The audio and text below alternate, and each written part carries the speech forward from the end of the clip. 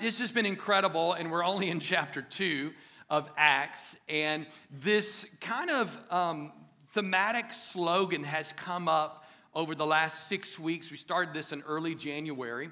We're going on this journey through the book of Acts, and this is the theme right here on the screens. It says this, that we gather to worship, come on, say it with me, and we to witness. We gather to worship. Here we are today, Sunday. We already had 9 a.m. We had last night's service. We've got one more after this, or 1 p.m. We gather together to lift up the name of Jesus. We gather together to hear a corporate word. We gather together to fellowship before and after service, all the way in the parking lot. It's wonderful. But when we leave on purpose. We leave not just going our merry way, not just going our separate ways. No, we got our heads up. We got our eyes, we're looking around. We're leaving with intentionality because why? Because we are a sent people. We are called to be witnesses of Jesus. And that doesn't happen in here. It happens out there. Amen? So we gather to worship, yes, but then we scatter to worship. We are sent people. Somebody say sent. And this is the life that God has called us to live. Now, before we read, we're going to skip down, look at verse 41. That's where we're going to pick up here. Let me just, very quickly give you a quick recap. So the resurrected Jesus gives his marching orders to his 11 at the time, disciples, now apostles, and then he ascends to heaven to be with his Father. And he's sending them on their way, but says, wait for the Holy Spirit. Days later, supernatural event takes place. They didn't even know what was coming. All they were told to do was wait for the Holy Spirit. And they encounter the Holy Spirit, and all in the room, it wasn't just the 12, it was also a bunch of believers. The Holy Spirit comes down in the room and sets everybody ablaze. And there is a supernatural sound also that happens, and the people in Jerusalem, all there celebrating a festival, come a-running. They come a-running to the holy ruckus, all right? And they're like, what's going on? And of all people, Peter preaches the first message of the New Testament church. And the reason I say that is, cuss like a sailor, foot in mouth, Peter becomes a different person. He's a new man. He's a man on fire. He's a preaching machine, and he preaches the gospel. And let's look what happens right here at verse 41. It says, those who believe what Peter said were baptized and added to the church that day about 3,000 in all. Hey, they just had a mega church pop up right there, literally right before their eyes. And the apostles and all the believers had to be so giddy. I can see it. I'm a visual person. They're elbowing each other like, what is happening? They're high-fiving like God is moving. 3,000 people. And by the way, in biblical times, back then, they only counted the men, so we don't even really know what that number was. So it's just incredible what God is doing in this moment. And they're celebrating, and I can just see it. And then they're like, now what? We just had revival. So many people got saved. Now what do we do? And that's where we're going to pick up at verse 42. Are you there? Acts 2, verse 42. And I want you just to take a quick note. I usually emphasize it with my voice, and of course we have on the screen here too, but take a quick note of how many times you hear me say the word all or together, all right? Because we're talking today about the family of God. Verse 42, all the believers devoted themselves to the apostles' teaching, that's the word of God, and to fellowship, and to sharing in meals, including the Lord's Supper, and to prayer. So those 4 things they were devoted to. And as they were doing those, look what happens. There's always a result of seeking the Lord. Verse 43, a deep sense of awe, we were just singing about that, came over them all. Somebody say all. Came over them all, and the apostles performed many miraculous signs and wonders. Verse 44, and all the believers met together. Somebody say together in one place. That must have been a big old place, all right. Met together in one place and shared everything. Look at the beauty of this. Shared everything they had. So there wasn't none of this like when you're a little kid, like 2 years old, and we have to teach them, like, it wasn't none of mine. It was just here. This is ours. We're here together. All the believers met together in one place and shared everything they have. Verse 45, look what, this is miraculous in of itself. They sold their property and possessions and shared the money with those in need. So they didn't sell the property and make more money. They were sharing with those in need. Incredible. Verse 46, they worshiped together at the temple each day, met in homes for the Lord's Supper, and shared their meals. These people like to eat with great joy and generosity. All the while, so this is all happening, and then it ends it with this, last verse, all the while praising God and enjoying the goodwill of all the people. And look at this, and here's the bottom line, most important result from the way they were living.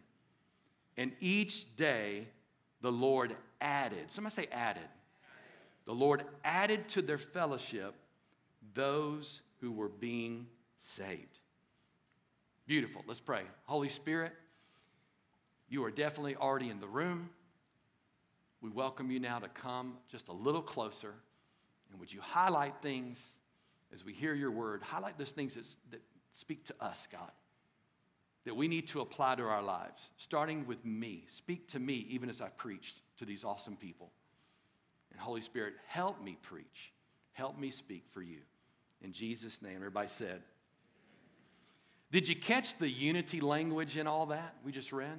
The all, the together, the sharing. You know, the good Dr. Luke, who was very specific in his language, is giving us a vivid description of how the first Christians, how they did life together. But here's the question. How did they know to do what we just read? How did the early church know how to live this way? And I want to tell you how they knew.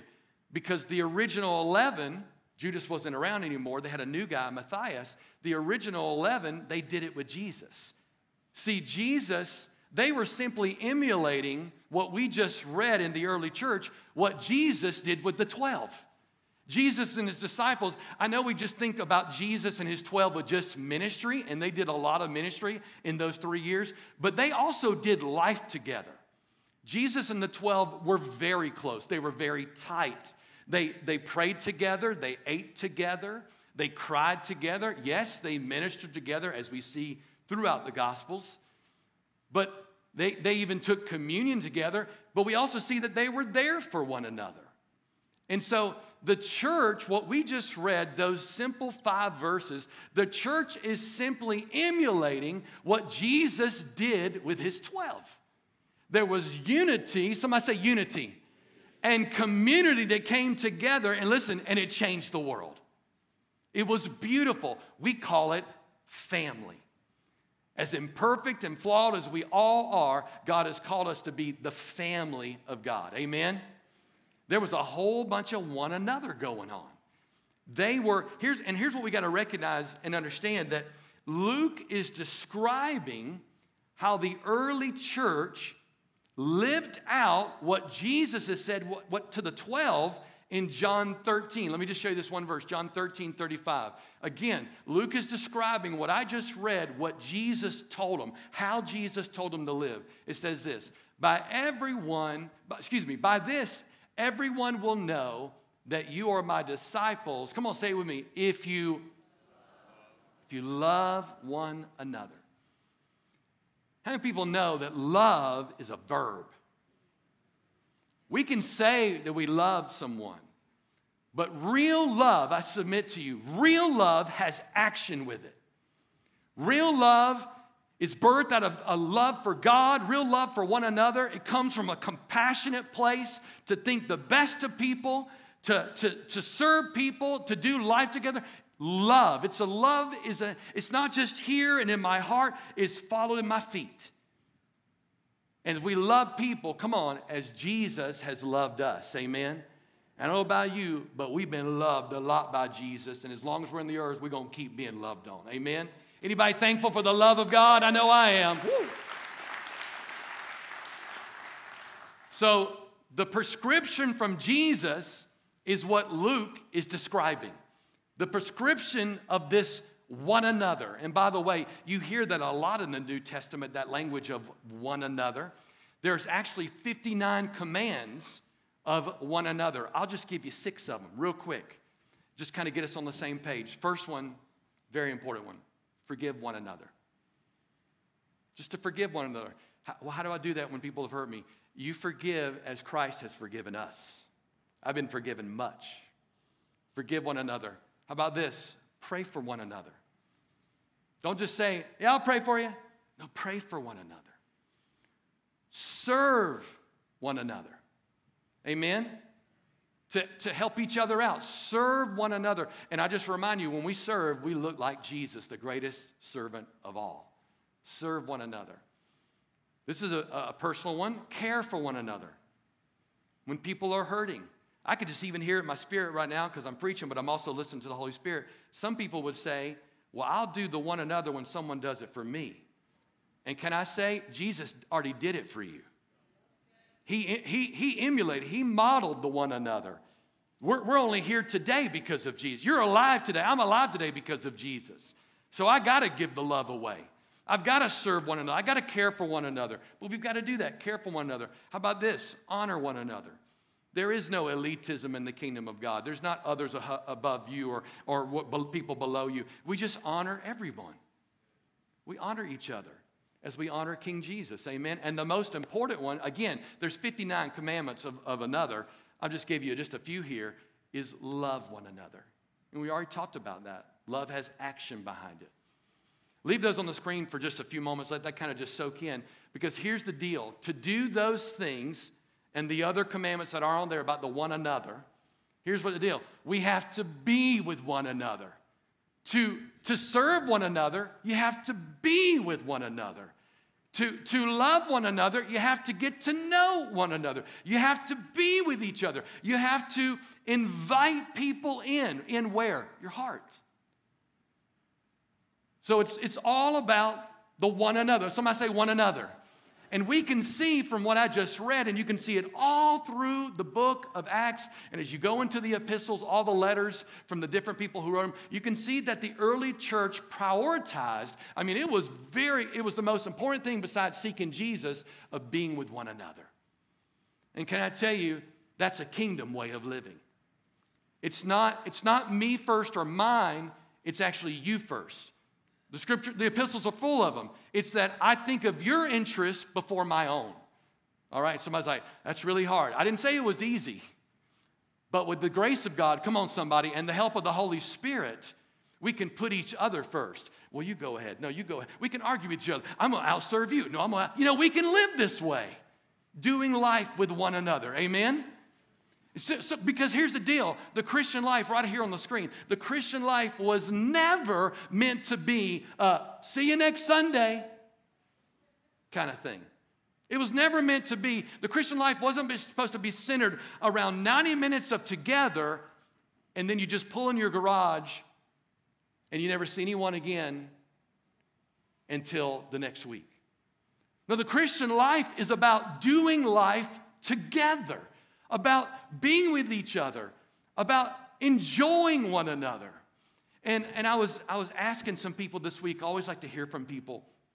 I texted some people, non-staff. I hear from my staff a lot, and I love what they bring to the table. But I feel like I just need to hear from some non-staff today. Like, how come we don't do this? Like, why is it that we as a church, capital C, don't really live this way anymore? Because a lot of people say, well, Pastor Chris, that was 2,000 years ago. People can't do that anymore. We're too busy. We got too much going on, family, this, sports, all that kind of stuff. And I would just say, This is actually the way of God. And I've found that when you do it God's way, He actually even gives you more time in your life. When you honor God in the way, somebody say way. When you honor Him in the way of living, He will honor you. And so I asked these people, just sent out some text, hey, how come we don't live this like we should, starting with me? How come we don't live these verses of being one another from Acts 2? And every single person texted me something very, very similar. It was all regarded around hurt and pain. Well, I used to do that, but we let people in our home or we let people in our hearts and they hurt us and we just kind of pulled back. All different language, but very, very similar. And can I just submit this to all of us in the room? We cannot allow the enemy to use past stuff that's connected to pain to dictate who we are today or tomorrow. Amen? We've got to be a people who have open homes, open hearts, open lives. And I know we've all been hurt. But, somebody say but, because there's another part of the sentence, but we've also hurt others.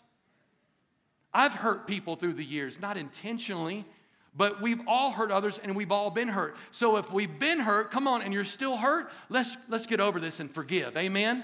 Let's forgive like Christ has forgiven us, all right? And if we've hurt others, God, forgive me. And go to them if you can. And if they're out of state, send them a text, give them a call, something. But don't hold on to that thing. God doesn't want you bitter. He wants you better. And you get better by doing it His way. Amen? And so I want to give you very quickly, just to kind of drill down on this. Y'all still with me? All right. I want to give you two big Bible college words that I have not said since I was 24 years old. All right. And the only reason I said it then is I had to pass the test. All right. It's orthodoxy and orthopraxy. All right. Orthodoxy and orthopraxy. It's not a word you're going to hear at the grocery store. I'd like that, and some orthopraxy. It sounds like an acne medicine or something, right? Orthodoxy is this. All right. Orthodox. You've probably heard that before. It's the right belief. Orthopraxy is the right practice. Orthodoxy, right belief. Orthopraxy is the right practice. Somebody say practice. Because here's the deal. As followers of Jesus, listen, this is very important. If you don't hear anything, I would say please lean in and listen to this. As followers of Jesus, we aren't just called to right belief here and here. We are called to right practices of what we believe. Did you hear that? As followers of Jesus, we aren't just called to believe it here and here. It eventually has got to come to the feet so we live it out. Amen? Because somewhere, and we gotta get this and understand it, somewhere along the way, we've made it okay to separate our beliefs from our lifestyle. We've made it okay. We aren't just called to believe the truth of God's word. God wants us to apply it to our lives and live God's word. Amen? And so what we're reading here is this description of the early church. God is saying, I want you to live this way. I want you to do life with one another, love one another. And yes, there's going to be friction because with humans there's friction. Right behind love is forgive one another. By the way, you can't forgive if you don't love. Out of that love comes a serving, and it goes on and go on. Do this one another, Jesus is saying. And that's what the early church was doing. Pastor Johnson has said it for years. I've heard him say it several times since we've been here, but he has said it for years. If God is really God, then live like He's really God. If you believe that He's God, then live like He's God. If you believe that He's King, then let Him call the shots in your life. Live like He's King. Amen? And so we need to be reminded today, I don't know about you, but I need to be reminded a lot. We need to be reminded today, and this is very important, that in the belief, that our belief in the words of Jesus demands an adoption of the way of Jesus. Did you catch that? Our belief, it just can't stay belief. It's got to be adopted into our lifestyle. There is a way. Somebody say way. What did Jesus say? He said, I am the way, the truth, and the life. And He was speaking about relationship, that He is the only way. But can I tell you what? He also has a way of living. It's what we call kingdom. It's a kingdom. And let me tell you what, the kingdom way is totally upside down from the worldly way. And I'll say this, the kingdom way is better in every way for your soul, for your mind, and for your life. Because if all we do is believe, guess what? We're just being hearers of the word, and God has called us to be doers. Amen? So I want to read something to you, and because talking about this whole, how did we get here, capital C as a church? How did we get to that we're so away from the way the early church was and how they lived. And I'll say it to you like this. We have drifted from a Christ-centric lifestyle to a me-centered lifestyle. We have drifted. Y'all know me, I talk about the beach a lot. Going to go there this summer. Can't wait. And if you ever been to the beach before and you know where your family is on the sand or where the condo may be that you rented and you're playing and you're just having a whole bunch of fun with, by yourself or whoever, family. And before you know it, for example, I'll just use this. This is the beach house. This is where my family's at. And I have drifted. I didn't even know it, but I've drifted far away until you get over like, hey, where is everybody? Anybody ever experienced that before? You're lost and just fun. And then you realize you've drifted. Can I tell you what? When you get away from the Word of God and the way of God, you will find yourself drifting from God. I want to say that again. When you get away from the Word of God and the way of God, you will find yourself drifting from God. And I want to say this right now, just to somebody in the room. It's not about my way. It's about His way. He's my King. I got to live like I declared out of my mouth. So it's not me. It's not about me and mine. It's about Him, His kingdom, and honestly, then you, then me. That's the way Jesus has called us to live. So let me show you. We're going to have it here on the screen. I'm going to read Acts 2:42 through 47 out of a brand new translation. It just came out in 2024. It's called Today's American Version. All right? So I want to read Acts 2:42 through 47 out of the TAV. All right? You're like, I haven't heard that. It just came out. It's fresh off the press. And we got it here for you, all right, on the screen.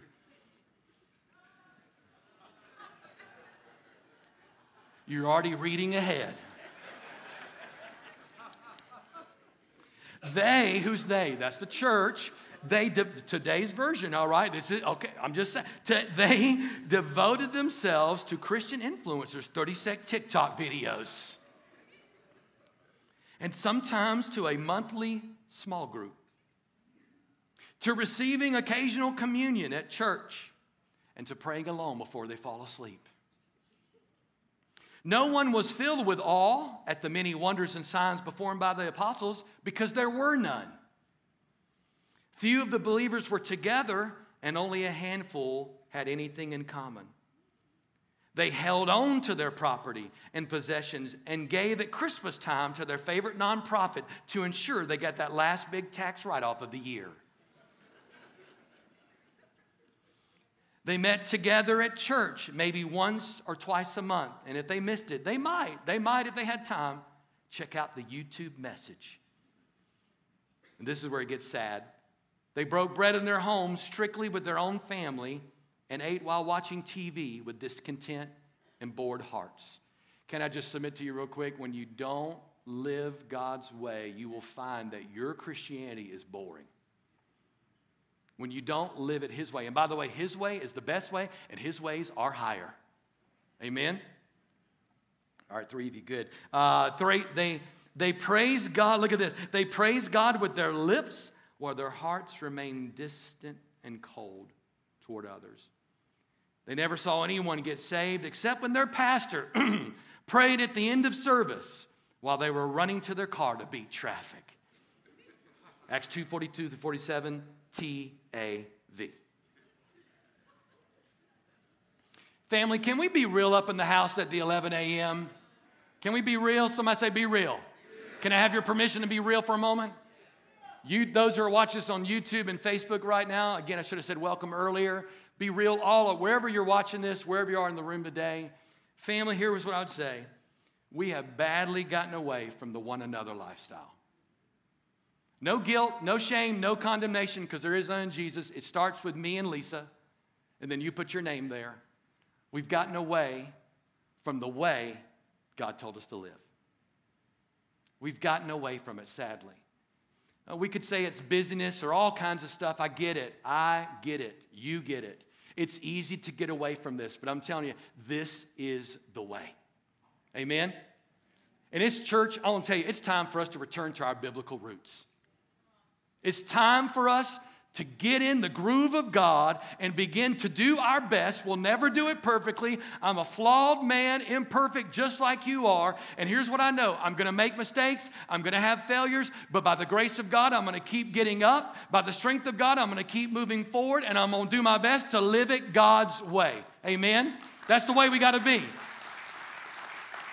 And what we've done is we've allowed, how did we get here? We've allowed so many things to creep in this, what we call a kingdom lifestyle that we're called to by the King.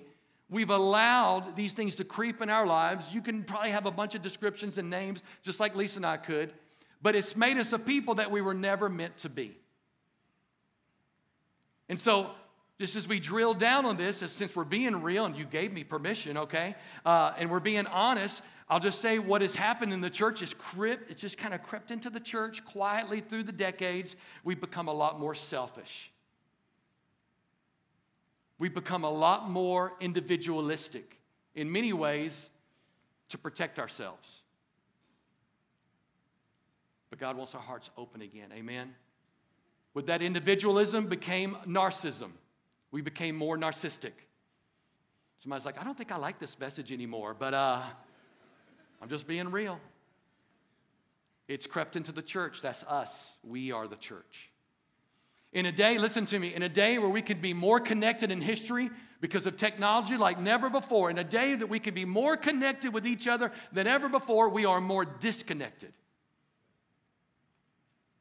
And we're just a little bit more sinful. The things that we didn't used to do or live out, we've kind of given some room there. And here's the deal. At our deepest core, we know it. And it matters. Why does it matter? Well, I'll just give you one reason right here on the screen. This came out of 2023 from Barna. When only 28% of Americans have a favorable view of Christians, it matters. That's the world we're talking about. Your life, my life, our life, the way we live it, it matters. And you might be like, I don't like the microscope. I don't like the glass windows. But I'm telling you, the glass windows are there. And I say, bring on the microscope, baby, even through my imperfections, because you're going to see Jesus if you look a little closer. Amen? That's the prayer. That should be our prayer, that we would be living examples of Jesus on the earth. Jesus is in heaven, and His Spirit is in my heart. And if you're a Christian in the room, His Spirit is in you. And we're never going to do it perfectly, but we're constantly running after Jesus. And the prayer is, God, let me be a living example of your Son. Amen? Let me be. Father, help me. Holy Spirit, He's a helper. Help me, empower me to be a living example of Jesus. Can we say that together as a prayer? Help me be a living example of Jesus. Come on, one more time. Help me be a living example of Jesus. Because listen, our lifestyle, the way we live for God, it should make people jealous. But instead, we're making people jaded. You're like, jealous? Yes, they should want what we have. And what do we have? Jesus, the power of the Spirit. We have hope in a world where there is no hope.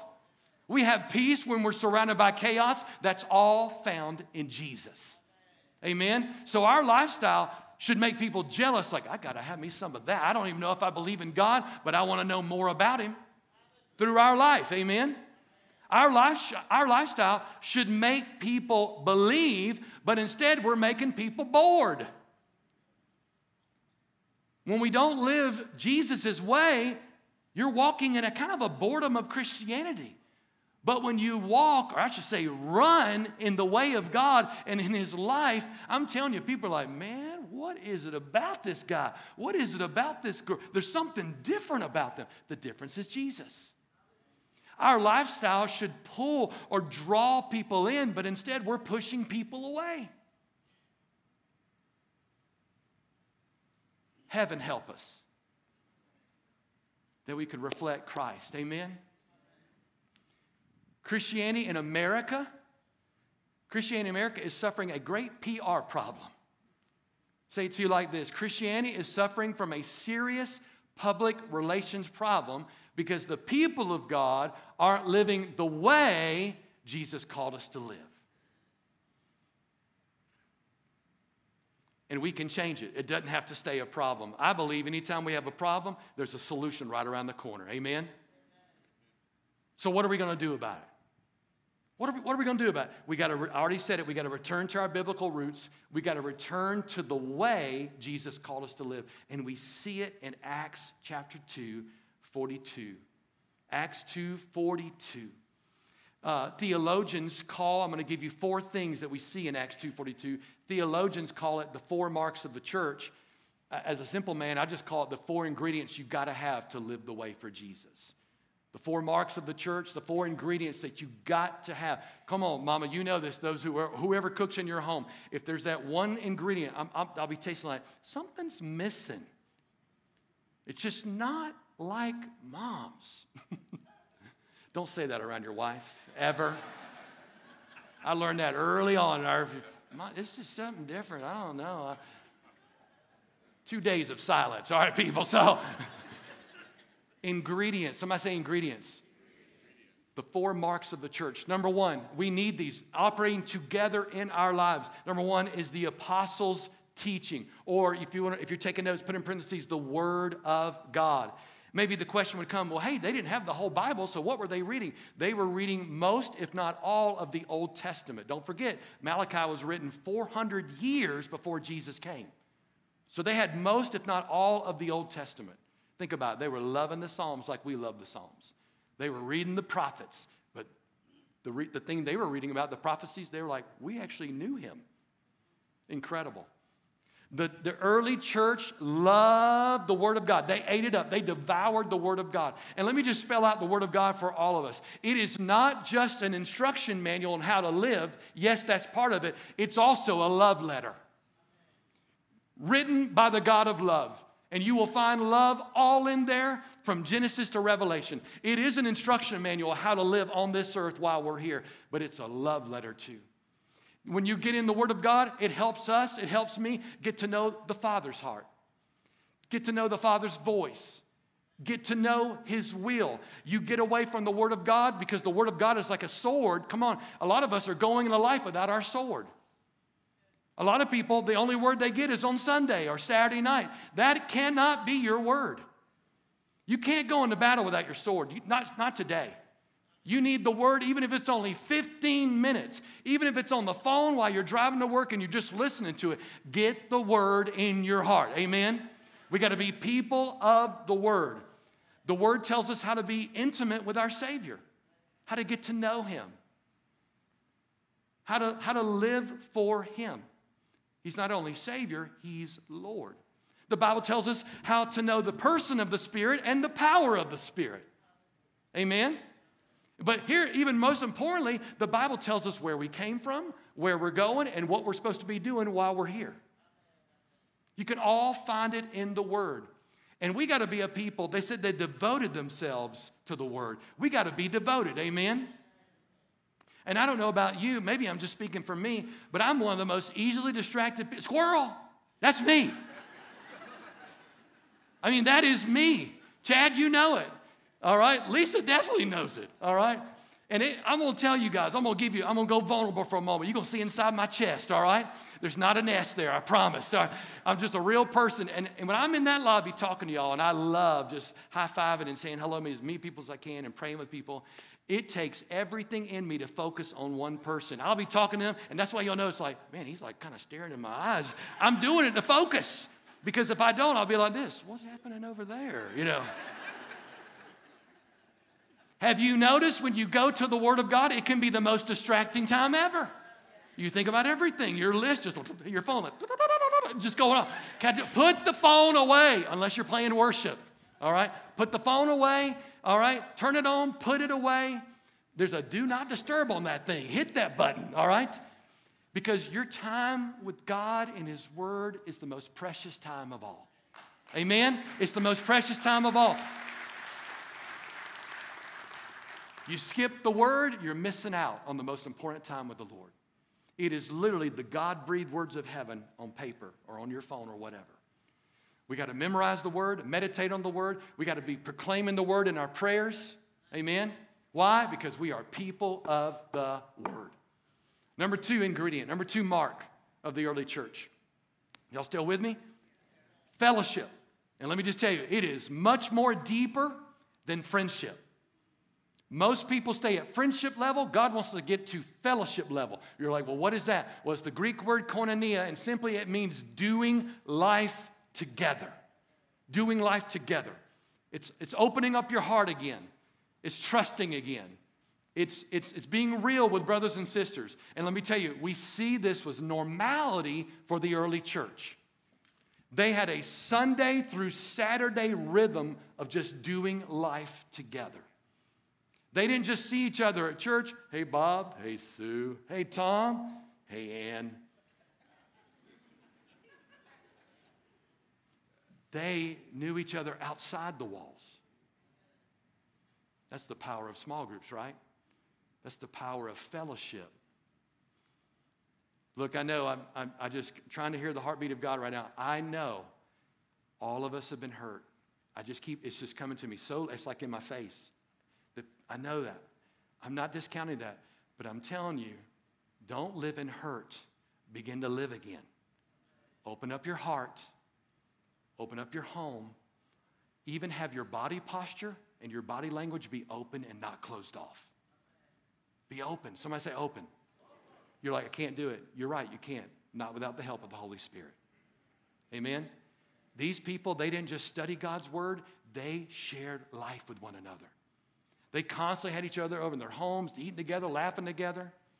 I've laughed so hard with people at times. You've been there before. You start making weird laugh noises. You're laughing so hard. Your ribs hurt. Anybody been there? All right? Just don't snort, please. But you're just laughing hard. You're crying. You know you can be laughing so hard you start crying. All right? It's a good cry. All crying is good, I think. And here's the deal. Before we move to point number 3, they contributed one to another. They made each other better. All right?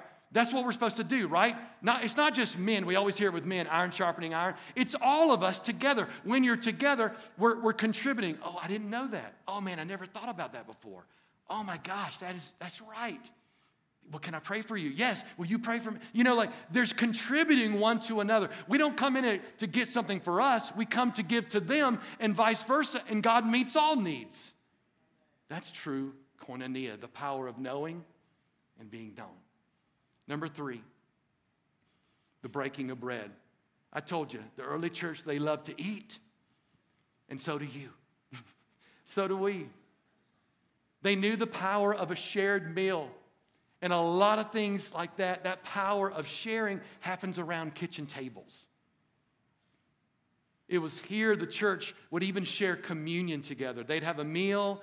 They'd hang out, be talking, laughing, whatever, and then before we leave, why don't we take communion together? By the way, I encourage you to do that. Not only do it with your family, do it with friends. Let's just take a moment. Let's take 15 minutes and remember what Jesus has done. Let's end the night with that. Amen?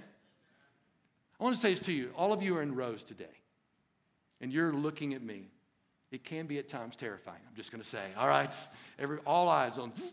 But let me just say this. We don't grow relationally in rows. This is part of Lisa's DNA. She says this every time almost she's on the platform. We don't grow relationally in rows. We grow in circles. We grow around kitchen tables.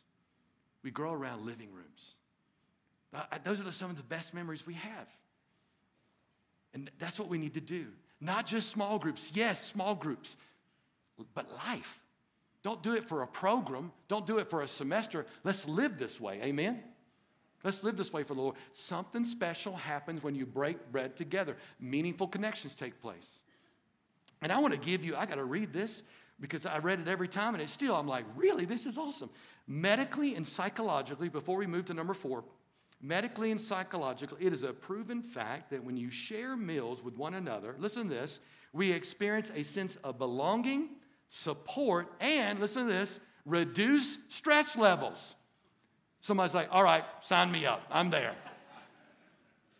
Something supernatural. I have been at times, and I don't have time to go there, in I've had some of the hardest people, just hard-hearted people, and it was just cold and awkward. I'm like, Holy Spirit, please, would you just come to the table and do something with this person? You know, like wouldn't talk back.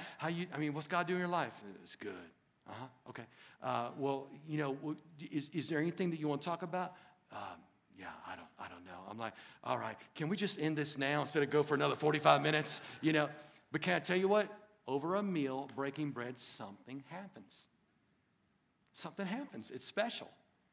And the most hard-hearted, or even people that don't like each other. Let me just tell you this. It's hard to be offended when you say, would you please pass the salt? You know, it just is. Something special and supernatural, I submit to you, happens when we break bread together. Number 4, prayer. Man, that early church, they were a praying people. They prayed with each other and for each other. They never stopped praying. You read it all through the book of Acts, man. They never stopped praying. Listen, you know this. Those who pray together, come on, stay together. And they were one big family, just like us. And supernatural miracles were taking place in their lives and in the church. When they were together as one big body, and outside, which is really where we want to see it happen too, right? It all happened because they were people of prayer. And you've heard me say this since we've been here. Prayer is the engine of the church. If prayer is not happening in church, I submit to you that's a dead church. If prayer is not happening in your family, watch out. That's a danger sign. Husbands and wives, the first thing, you hear me say this all the time, I'll never not say it. The first thing the enemy will try to do to build up bricks, which makes a wall between you and your best friend, is to get you to stop praying together. And I just say this, when you don't want to do it, that's the time you need to do it. Well, I'm just not liking her today. Or I'm not liking him. He has been a jerk lately. You definitely need to pray, all right? Pray together. And we're having some fun here in this moment, but I'm telling you, don't let the enemy build up a wall between you and your best friend, your life partner. Pray together even when you don't feel like it.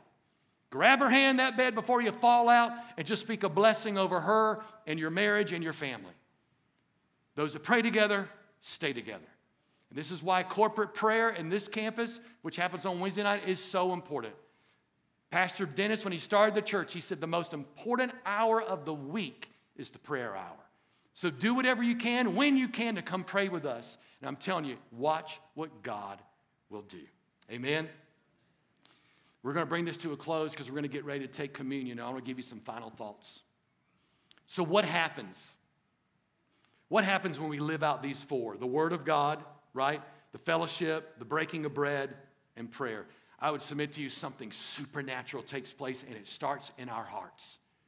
First thing that happens, if you're taking notes real quick, and I'm just going to compound this into almost like a paragraph to say it to you like this. The awe and the wonder of God explodes in your heart. Like God is already bigger and greater and holy and almighty, but I'm telling you, as you live his way, he becomes bigger in here. The awe and the wonder of God is elevated in your life. And what happens out of that, when we live these 4 ways, these 4 ingredients, these 4 marks, you'll see a unity take place. And brother and sister, let me tell you, God smiles on unity. And you know what's right behind unity? Miracles. Our God is still in the miracle working business, and you will see the most miracles when people, when families, when husbands and wives, when friends are united. God loves unity, and he can't stand disunity. So we got to fight for unity, amen? And come this fall in the political season and voting for a president, and yes, you should vote because someone died for your vote to have the freedom to vote. But let me tell you what, we got to stay united in Jesus' name no matter what is the outcome of the presidential election. We got to be united. And the only way we can do that is with the help of the Holy Spirit. In a very divisive world, we can be very united in Jesus, amen? Unity is beautiful to Jesus, and it's what family really looks like. Our family, as imperfect as we are, your family, but when we come together under the banner of Jesus, it's beautiful. And generosity explodes, and joy explodes. Notice I didn't say happiness. Happiness is a feeling according to the day. Joy comes from the Lord, and it's your strength. Joy explodes in you. Generosity explodes. You start sharing, helping. And here's what happens really into our lives. When we live this kingdom way and we walk this out, listen, as we get ready to close this out, we see the supernatural provision of God meeting needs through the people of God. When you live with a kingdom mindset, listen to me, we no longer see money as mine. We no longer see our house as mine. No, it's a mi casa, su casa. My house is your house. Just don't take all the food from the fridge. Mi casa, su casa. Because it's not my house. It's God's house. He gave me that house. He gave me that apartment. He gave me that condo. He gave me that car. Use this car for your glory. Use my house for your glory. Use my life for your glory. God has blessed us in whatever way to not only be a blessing to others, but to help others in need. Amen? So we can't live with a closed fist mentality. Mine. We got to get rid of it. We got to drop it. We got to repent of it, actually. No, if you're a Christian, even your own life is not yours anymore. Gotta open my hands. And it starts with opening your heart. Amen? And out of that heart posture, listen to me, this is very important. Out of living that way the best you can, we're not going to do it perfectly, but as you keep going after God, living that way, you will see others who do not know Jesus watching your life, and they will find Jesus. People will take notice. They will take notice of our imperfect life. Yeah, we could be easy to pick each other apart, but they will see something different about your imperfect, flawed life. And the difference is Jesus. People, I declare it over you, as you live for God and you live this way, His way, you will start seeing people coming to Jesus like you've never seen before. Because I'm telling you, there's a bunch of lost and searching souls, and they're looking all the wrong places for love, and you've got it, and His name is Jesus. People will take notice. As we prepare for communion, I want to close out with a story. We have a young adult in our church. Her name is Monica. Monica, I think we have a picture of her here. She has an awesome love for Jesus, probably one of the greatest smiles ever. And she has a genuine love for Jesus that if you just meet her, you will know this woman loves Jesus. She's also the manager at Waffle House, all right? So the other day, Trey and I were having some fine dining at Waffle House, all right? Somebody was like, fine dining? Yes, to each his own, all right? So I was having me some scrambled eggs, and Monica was on the grill, doing all this kind of stuff. And our waitress came up to us, and she said, hey, I've been here for 8 hours, and I'm not going to be able to finish you guys. I'm going to hand y'all off to someone else. And Monica's just doing all the stuff, preparing my eggs, like throw some cheese on there, and just doing that. And we're just having this conversation with our waitress, and I can tell she's wore out, just like any of us would be after an 8-hour shift. And long story short, she steps out about 6 feet from us. We're just having fun with her, talking to her. By the way, always be ready for opportunities. Always be ready. When you go into a restaurant, just don't think just survival mode with the kids. Think about, God, how can we be a blessing to a waiter or waitress or to strangers around us? Be intentional. Heads up. Slow down. Look around. Trey and I knew it right away. For those that don't know, Trey is a staff member here and a good brother, a good friend to me. And so the waitress steps about 6 feet from us. Monica's right behind her on the grill. And she's like, what is it about you people? Y'all are... Everyone that's connected to her, to Monica, y'all are so kind and nice. I'm like, oh, Jesus, here it comes. There's another plate being served, and it's her heart, not just the food that she was bringing. She's like, I mean it, like everybody that's connected to you. So she's talking to us and talking to Monica. It's like a little tennis thing going on. And she's like, everybody that comes in here and knows you, Monica, everybody's so nice. They're so kind. By the way, Monica is right over there at the Waffle House next to Mill Creek. And I said, you know what?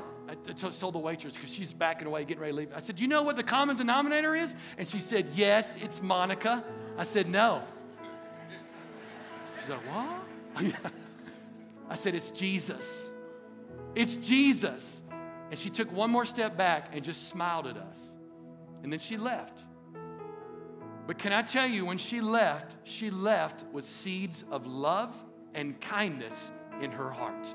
And she knows, she may not be able to articulate it, but she knows there's something different about Monica, and there's something different about the people that are connected to Monica, and the connection is Jesus Christ. People take notice when Jesus is real in your life. When we live His way.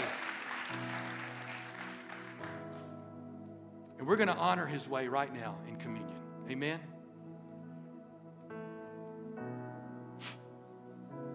If you did not receive the elements, if you'll just raise your hand, and our ushers will bring them. Raise your hand high so they can find you.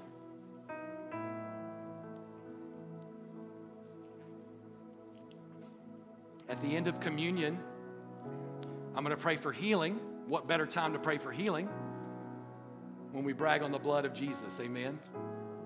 But I want us to pray together. So as you're prepping that, would you just bow your head and close your eyes, and then we're going to take a communion together as a family. Keep your hands high. They'll bring them to you. They're looking around. Father, we thank you for Jesus. We thank you, Jesus, for dying for us.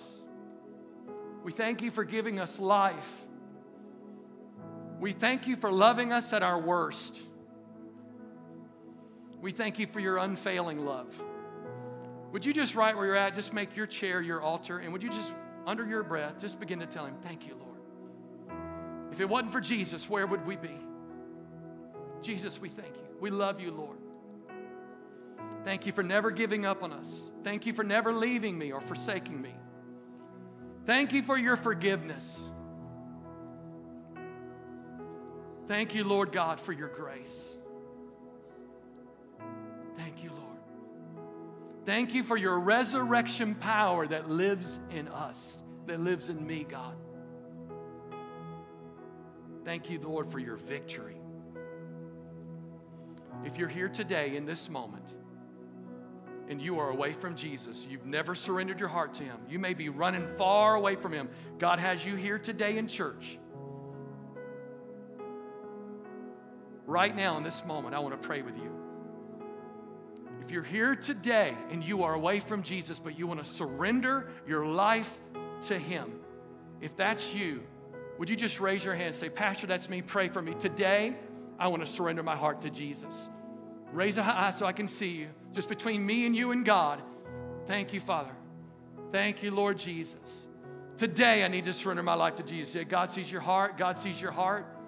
Today, I need to come back to Jesus. Today, maybe for the first time, today I need to bow my knee, the knee of my heart, to the King of all kings. Today, yes, God sees, you're lifting your hand, but God sees your heart. Thank you, Lord. Thank you, Lord. Thank you, Lord. For those that lifted their hands now, but for all of us, can we pray this? Pray it with sincerity. Pray it with your heart. Pray it with faith, and God will meet you right where you're at. Say, "Jesus, I believe, I really believe that you lived, died, and rose from the dead. And you did it for me. So today, I surrender my life and doing life my way. And I make you King of my heart. So I repent, Lord. Repent of running my life my way. Come into my heart.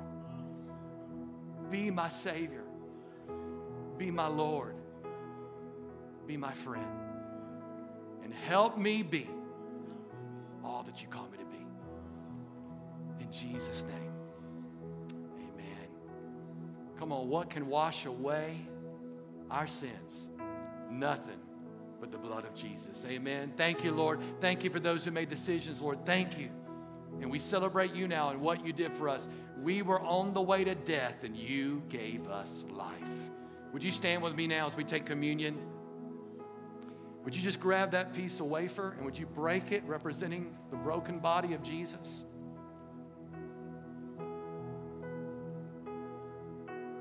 Thank you, Jesus. Jesus broke that bread in front of his 12. He said, this is my body broken for you. I'm doing it for you. I'm doing it for the world. I want you to hear this right now. He did it for you. You, daughter, you, son. He did it for you. He said, do this in remembrance of me. Take and eat. Thank you, Jesus. Thank you, Lord.